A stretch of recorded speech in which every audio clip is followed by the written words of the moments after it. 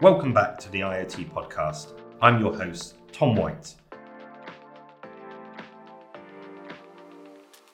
Every week we are joined by the biggest names in IoT to unravel the trends, misconceptions and predictions for the Internet of Things. Before we get into today's episode, don't forget to subscribe on whichever platform you're watching or listening on and turn on that notification bell so you're never out of the loop. In today's episode, I'm joined by Neda, Sepasian, Innovation Business Partner, Marine and Land Asset Integrity at Fugro, the world's leading geodata service. We'll be getting into the role of IoT technology in geotechnical data collection, uncovering its applications in land-based infrastructure projects, the monitoring of marine infrastructure, and even moon inspections. Before we get into the episode, shout out to one of our sponsors today, 5E Tech. 5E Tech are specialists in finding people who make technology a force for good in the world. They bridge the gap between talent and deep tech businesses around the globe. Click the link in the description to find out more.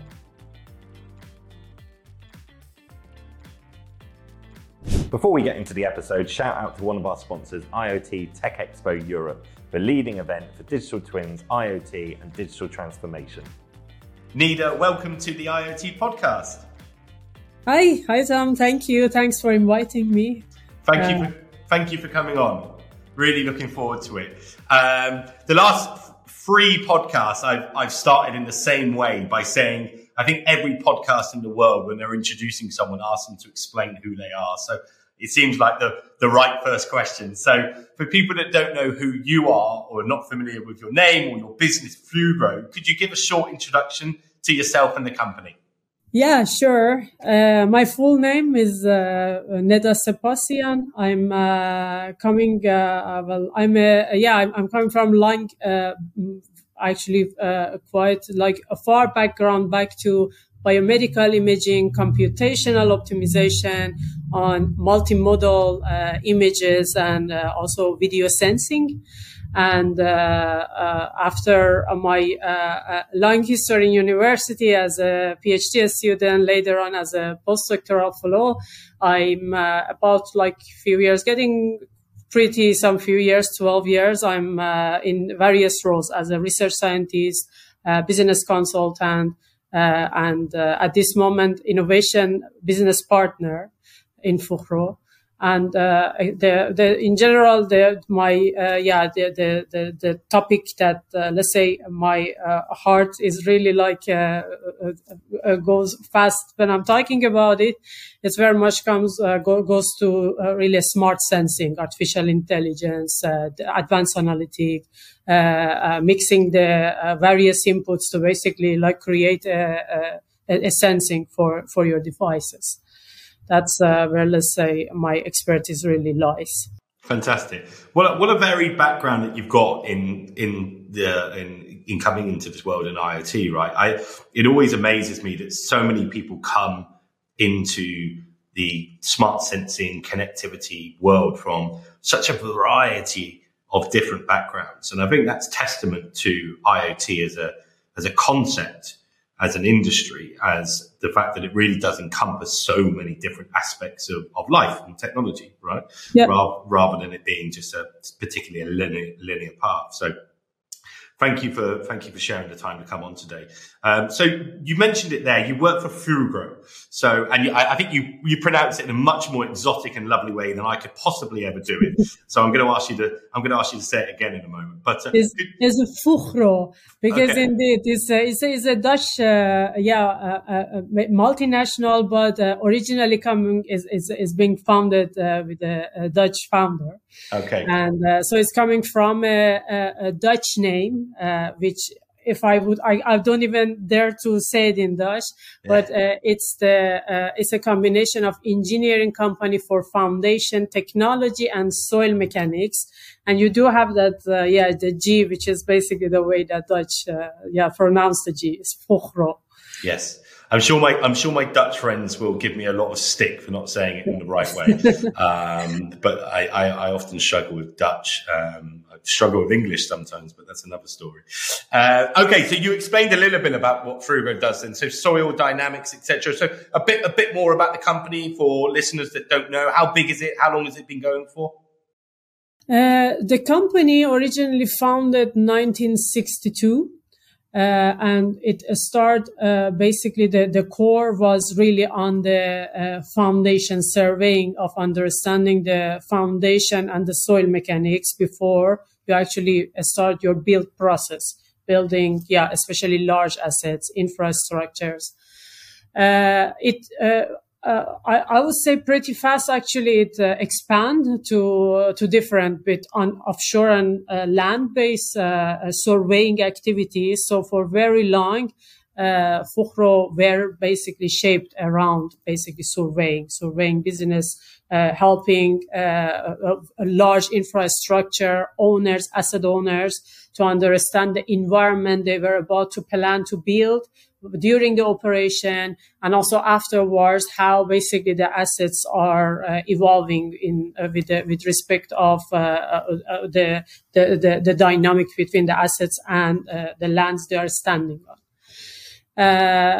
Today, we are a multinational company. We are about, sorry if the numbers might not be very accurate, but I think we are pretty like near 10,000 engineers, surveyors, scientists around the world. And also, lots of our, commercial, entities, that, sitting, basically, I think we are quite like expanded, in, most locations. We are divided, today, between, land, and marine activities. And within land, we do have variety of services and also technology built for actually respond to those services, because it's also very specific what we need to sense or we need to build to provide our services. And it comes to site characterization, which very much understanding your foundation, the geotechnical and geophysical property of your soil on your seafloor, and afterwards the integrity of your asset, the structural health monitoring of your assets. For example, it comes, and when I'm talking about asset, it can start with small, short distance bridges to quite large bridges, the city, the highways, the tunnels. Basically, it really expands to all definitions of what asset actually means in the terms of studying the structural integrity of the asset. Thank you for the overview. Yeah, it sounds like a fantastic business that's been obviously growing since 1962 to 10,000 people, 10,000 engineers and scientists and people like yourself from a variety of backgrounds, doing some really interesting work and something that's actually not been on our podcast that often. I mentioned this to you when we were doing our discovery call, that geodata, both geotechnical, geophysical data, as you mentioned there, has a really interesting place in IoT, actually, and something that hasn't been explored that much. And that's what we're going to get into today and for folks to listen to. So in short, and just drilling down into a bit more detail on that, Neda, how is IoT being used in the geodata industry today? So that's a very good question. And I think answering to that, maybe it would be me talking for 45 minutes and more, but, let's just start with basically the whole, let's say like a basic, description of the geodata, which refers to basically the information you collect, from a location, the earth surfaces and the things that are living, basically, or standing on that surface.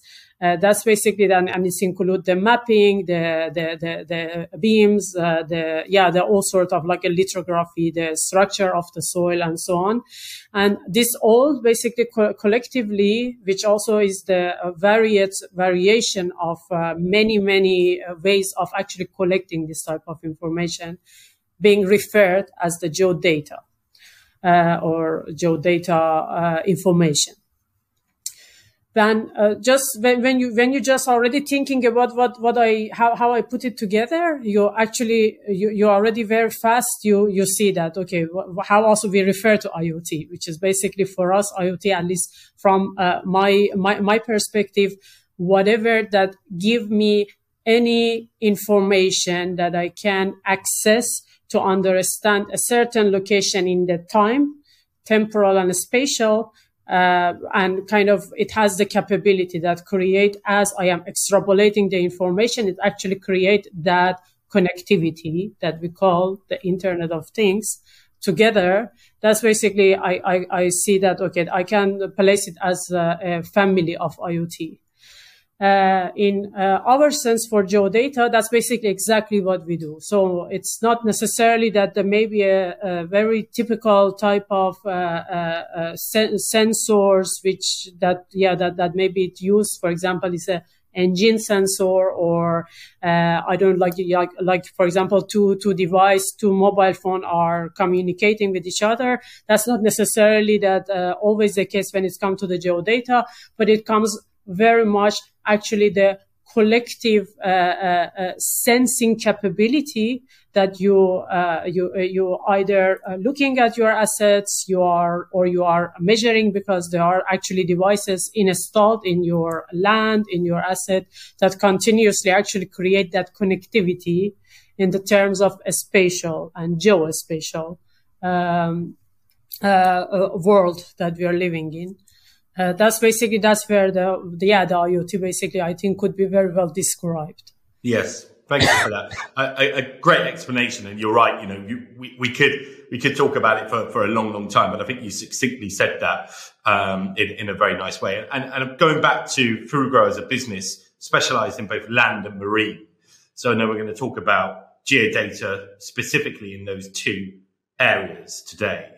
So as a business, obviously, Fugro is involved in various land-based infrastructure projects. How does IoT technology contribute to enhancing the efficiency and accuracy of data collection monitoring of land projects? Yeah, that's a very good question. Maybe I think one of the very nice examples that I think basically is also could very well describe when I'm talking about the structural health monitoring and so on. That we have a series of products. Is the IoT based products that is based on measuring a very sensitive vision and optic based, collecting vision and optic based information, that from, for example, your asset, in this case, especially the bridges, that, within, it's a touchless way for measuring, deformations in a highest accuracy possible to actually give a right insight that, okay, can we predict or where exactly at this moment my assets well-being is? Why it is important for example, in this model is because we about 40% of bridges infrastructure that available in the world, they are old or monumental. So it means that they are not really equipped with a certain type of gauging and torsion and a pressure type of sensors that when you are building those bridges, new bridges, you would equip your bridges actually with this type of sensors. So you can continuously, that's also a certain type of IoT. You measure actually those deformation and information that are important for your asset.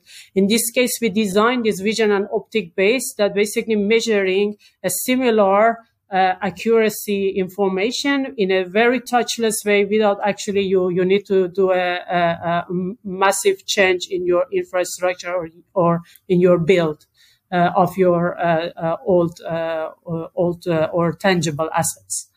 That's one example that basically, and basically that's also a kind of a model of IoT because you create a network of this sensing, very high profile sensing, vision models, in order to basically get a very accurate profile of your bridge, or it can be also a very large building, or the things that you actually need to require this information about. That's one example, for example, I think for land. Yes, I mean it's a great example around the bridge, because one of the things which I learned, and I'm no expert on geodata, and in fact, it's been quite fascinating for me to learn more about this doing the research in readiness for this podcast, is around how it can support conscious design around construction, operation, and in fact, it's quite interesting because we recently filmed another podcast with a sustainability leader from IBM talking around sustainability and decisions around buildings and infrastructure. So it'd be nice to talk a little bit more around that, actually, Neda. So it can consciously affect how construction can take place, can't it, by using geodata? How does it do that in reality? So if I understand your question, is more like how basically by leveraging, especially like the today state-of-the-art technology on IoT, yes, how we could kind of come to more sustainable resilience type of cities and yes. society. No, that's a very great example. Actually, I can maybe share a little bit I think rail assets. That's also one very tangible one to actually discuss this topic around. One of the activities that we are doing, basically, we have a smart sensing kit that is basically we install on the passenger rails, and as the rail moves, it acquire high profile information of the structure of your rail, your tamping, the growing around it. And at the same time, this information can be also combined with the IoT sensors that are usually, especially these days, not again everywhere. Again, what I say, I'm really talking about more, let's say, modern countries. Like, for example, Netherlands railways and British railways are very much equipped with the type of IoT sensor located on the railways. And basically, by combining this type of measurements, which is basically the IoT on a moving asset and what is actually is installed on your railway, we show that you can end up with reducing up to 20% of the activity that you do for maintenance, which is very much reactive maintenance on the rail assets. That actually can be also quite emission heavy, or even repetitive, and it might not be actually necessary, but due to safety and compliances and to just make sure that the railways are in a healthy situation, no accidents will happen, no dangerous situations along the railway. This usually happens very much in a kind of a reactive, but in a sense, just keep repeating it. But actually, by merging this IoT sensing type of information that you get from the profile of your rail, just by the fact that the speed, the torsion as the rail pass by the rail corridor, and also this measurement, you actually can create quite a confidential, the high confidentiality input for our maintenance contractor. That basically, this is the time, this is the region, and this type of maintenance actually now makes sense because you can really reduce up to 25% maybe unnecessary activities, which would be very fast come to the reduction. First of all, I think saving pretty quite some a budget on maintenance, but also for me, I think most importantly is reducing the CO2 emission that we create basically to keep our infrastructure in place and ourselves safe. Yes, yeah. Fabulous example, and you spoke so clearly and knowledgeably on that. Actually, Neda, it's really, really good to hear. And just moving on to the next area, then. So marine.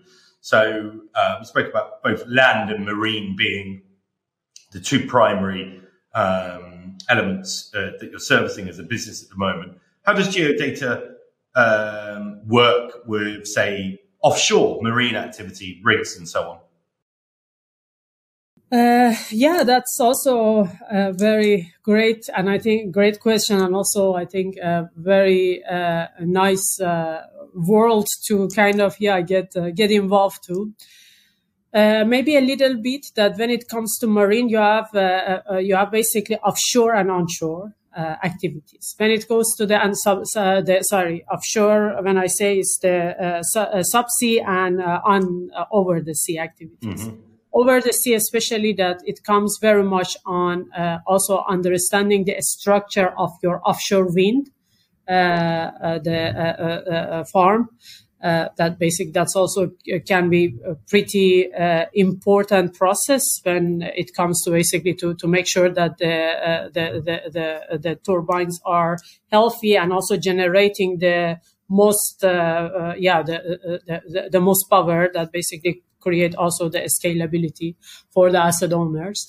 That's one. And also when it comes to subsea, it very much comes to the pipeline, the cable inspection, the foundation of the asset. It can be, again, foundation of the wind turbine, the wind farm properties. And also at this moment, still, even within oil and gas, of course, you have the sites and that you want basically to make sure that the sites are continuously healthy and safe. For remote operation centers or people actually that are working there.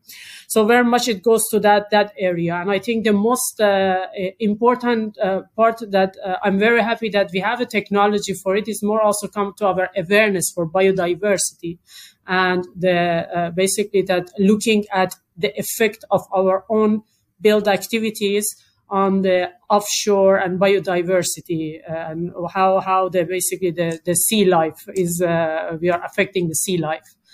And there also that's also one of the part of the monitoring and also understanding the pre and after and during the build and the living of your assets, how we are influencing the world around us. Okay, fantastic. I mean, it's incredible, isn't it? It's the marine element to IoT and the whole infrastructure of marine, both subsea, above the sea, offshore, onshore. It's not something I'm fully versed on. So I find it fascinating, actually, primarily just because there's so much when it comes to subsea activity and little that we know actually about the oceans, etc. So the use of this geodata surely has such a vital part to play, doesn't it, when it comes to marine activity? And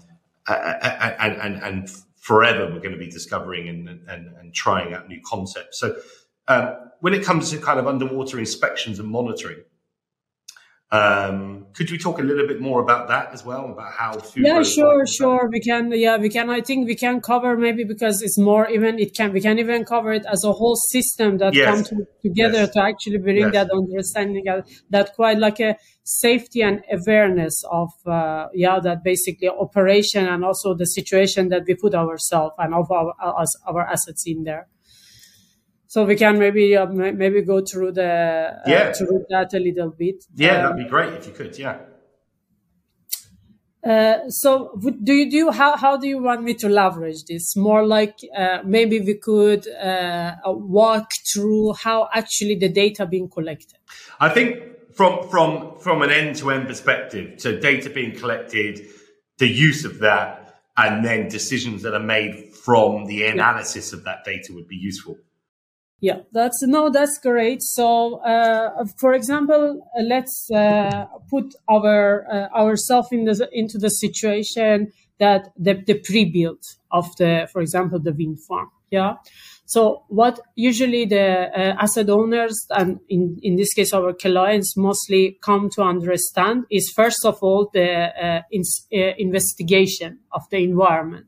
And when it's an investigation, it comes to the all information around it, the subsea mapping, the type of the currents, and the model of the meteorological basically model within maybe a year, 2 year, and how that could be forecasted, how it would influence their asset, it could influence, for example, in this case, their power generation.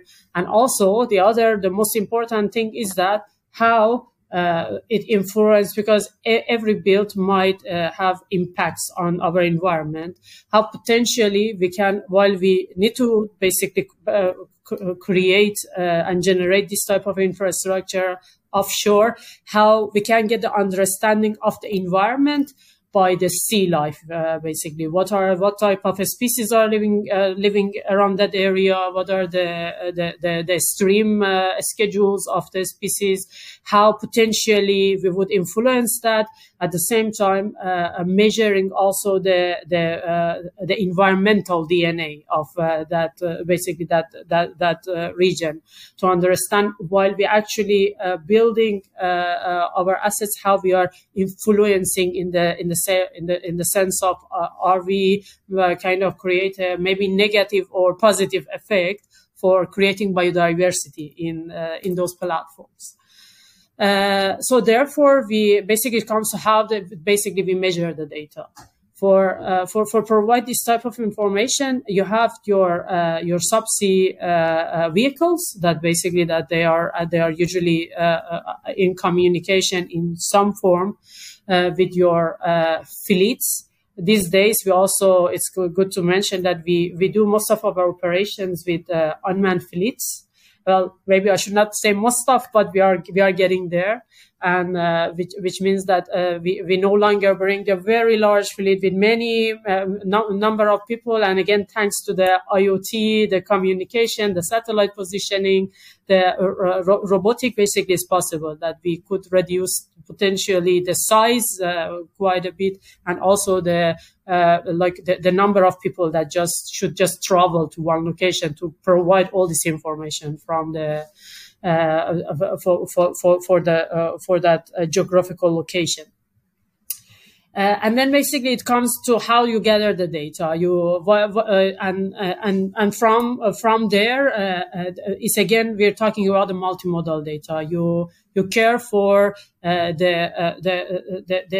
the DNA of your water, really PHP, the type of the algae, the living being, basically, to kind of map that for that region, that understand, okay, what are the important features that we should be careful for. It comes to the sea mapping, which basically you can use the acoustic seismic type of imaging to actually provide all the information around that gives the information about your sea floor profile. And you have the meteorological IoT sensors. That it's when I say that, it's very much come to actually the buoys, because buoys actually they are quite interesting IoT kit, that they have all sort of sensing for positioning, for acquiring the RGB type of information, acquiring the acoustic type of information, hearing what are the birds, the mammals.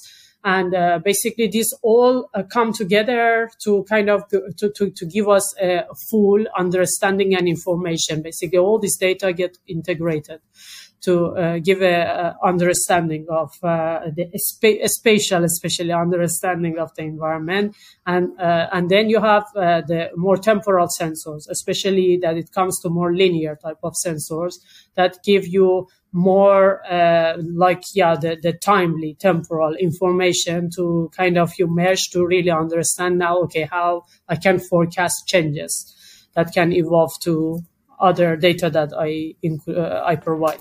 I collect. Thanks again for IoT Tech Expo Europe for sponsoring today's episode. IoT Tech Expo Europe brings together Europe's brightest minds to talk about cutting-edge technologies in one place. Experience top-level discussions, innovative IoT innovations and strategies. Mark your calendars for the 26th and 27th of September 2023, when IoT Tech Expo Europe returns to the vibrant city of Amsterdam. I'll be there, will you? Get your tickets at iottechexpo.com/Europe. The link will be in the description. Oh, a fantastic overview. I mean, it seems like such a large area to cover, doesn't it? Actually, from the initial point to getting the data. And we just covered the before the build, so we can go, but and I think that's why actually it's quite fascinating when you look at the amount of technology and knowledge and everything that get integrated basically to even when you look at the wind farm, for me it's fascinating how much of technology and engineering and effort went there to actually establish that, build it, and just leave it in one place. So it gives us what we need to live and be safe and happy. Yes, yeah, absolutely. And lastly, I know we spoke about land and marine, but it's not just that. We've actually got a use case here about a space exploration. So Fugro has been involved in a moon inspection project with an Australian space agency. Is that right? Yeah, that's true. That's actually it's one of the collaboration and partnership we have within the ROSE consortium with Australian Space Agency. Together with a few amazing partners that we basically the project is very much is to translate the knowledge that we gain basically by land inspection and the technology around it, because we're also talking about the situations that your communication is more complicated. You don't have necessarily a direct, like in middle of Indian Ocean. You have to establish the different technology to actually make sure the communication and the data flow is as seamless as it should be. But basically, that's to provide and push the knowledge that we gain in this very difficult environment for inspection on Earth, together with other partners for moon soil inspection. Especially this particular project is it's a first step to provide enough information that how we can for extracting oxygen from the moon's surface, because that's that vital next step to make the a sustainable staying or human staying on moon possible. No, it's incredible. Yeah, incredible project.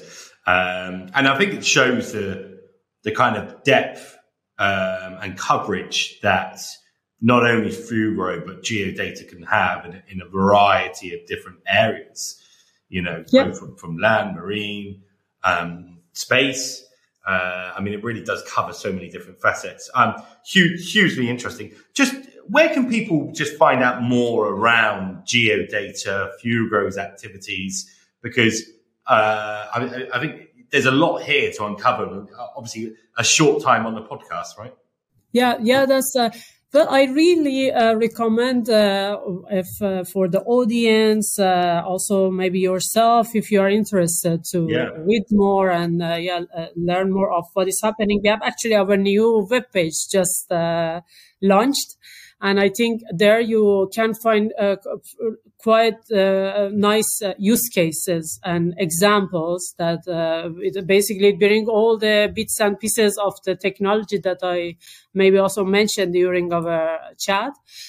You can actually see them in a real action, and that real examples and quite interesting examples that basically how this all come together for solving also pretty cool use cases. So I really recommend that. Just browse the new webpage. It's just fun. Also, I think I really like it that how we gather all the nice activities together in one place. Oh, excellent. Well, we'll put the link to the new website in the comments where this video is released. I will. In the various places online. Thank you, Neda, and it's been absolutely fantastic having you on the show this week. Really, really insightful. Personally, for me as well, it's an area that I've not known much about and interested to explore. And it's fascinating. So I'll definitely go and check that out. after we finish. No, thanks again, and I really enjoyed, and thanks for also inviting me, because I always love to actually talk about all the cool things that we do. I can tell you're passionate about it. Yeah, it's just we build robots that do cool stuff. Basically, that's what we do, and I'm really enjoying that. And in general, if yourself, maybe, I don't know, the audience, there are some topics that pop up. It's always, I'm very happy that you could being contacted. So if if somebody like to learn more about the topic, that's also that's I'm very much always welcoming. Yeah, absolutely. Information sharing. Yeah. Absolutely, yeah.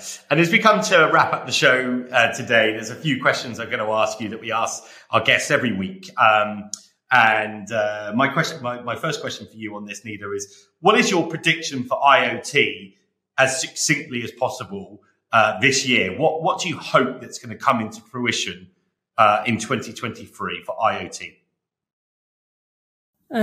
I think the whole new generative AI that I think all of us, we hear a lot about it, is potentially can open up quiet, unseen or untaught applications, and also even technological developments of IoT. Because basically really push us toward really thinking creative, that, hey, like with all this now, what additional I can do that maybe even we didn't think of. But I think when it comes to the industry challenge, it's, I think even the word digitalization, if you just like frame it that way, I think we are really pushing that era of that digitalization challenge in industry, and we are getting in that maturity that basically we can actually start leveraging IoT.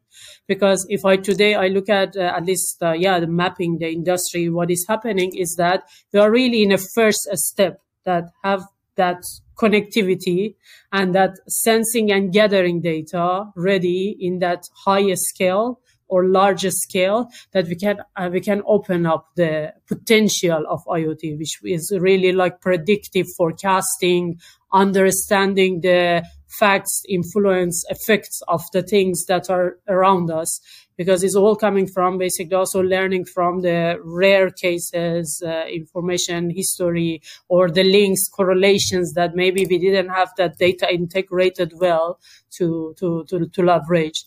So how I see that actually is, I think we heard for quite a few years about predictive modeling and forecasting, but not in that industrially accurate stage that let's say it really, we say that we can leverage it. And I think my prediction is that this is going to be a breakthrough, the coming breakthrough, not the sense of is a new hype. No, that's the thing we were talking about for a few years already. Finally, I think we are in the place that we actually can see the potential and start making it useful and profitable for the industry. You're absolutely right with that. I think harnessing the data, plugging that into an advanced language model to then give you suggestions about what you can do and how you can link that together would make sense. Yeah. A lot of it is obviously based on prompts, isn't it? So the higher quality of prompts and data that we can give it, the better it is. And this is where the geodata comes in as well, right? So the more exactly. We see it in the era that we are, because for us also for many years we were really like figuring out how we can create a more mature data backbone, data infrastructure, that making all this link integration of the different data, understanding the correlation of various things easier for our clients also, and how, because basically it also make it possible to open up those data potentially to the world, like in Ocean Decade. I don't know, that's one of the topics that we didn't get a chance to go through, but I really recommend everybody to actually check what's happening in Ocean Decade. It's basically, that's all about it. Basically, to linking almost 40 years of data collected in the world, but they were not in that maturity that we could be just open up or leverage in the way that it should be. And this is all, I think, basically it's all exciting, because we are basically we did our baby steps, and we are going to that mature place that now finally we can do, let's say, more grown-up activity in the industrial level with advanced analytic and predictive and the distributed smart systems. Yeah, excellent. Oh, fantastic. And a couple of quick fire questions, if I can. What is the one IoT gadget that you have at home that you can't live without? I must say I really love the Wi-Fi booster I have. Okay. It's IP-Link. I can't even say the name is IP-Link. So basically what it does is that you put it in, especially if you have a place with different levels. And if you are living in a very centralized, rural, populated area, so as you actually might get in some levels of the house, connectivity problem. And basically what it does is it balance out or optimize your connectivity within all the floors, and how you are prioritizing actually the events or the tools that are using your Wi-Fi connection. So I could not live without it, because then I wouldn't have so many of my meetings as seamless as I want. So I love that. Oh, good.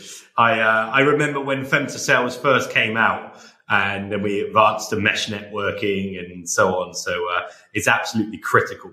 I'm speaking to you today of, I think, about the third or fourth access point that we've got in the office. Daisy checking off another one. So yeah, absolutely.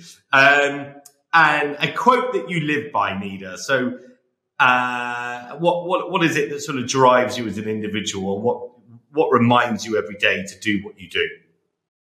It's from Napoleon Hill, I believe. I think it's Napoleon Hill, that if you cannot do great things, do small things in a great way.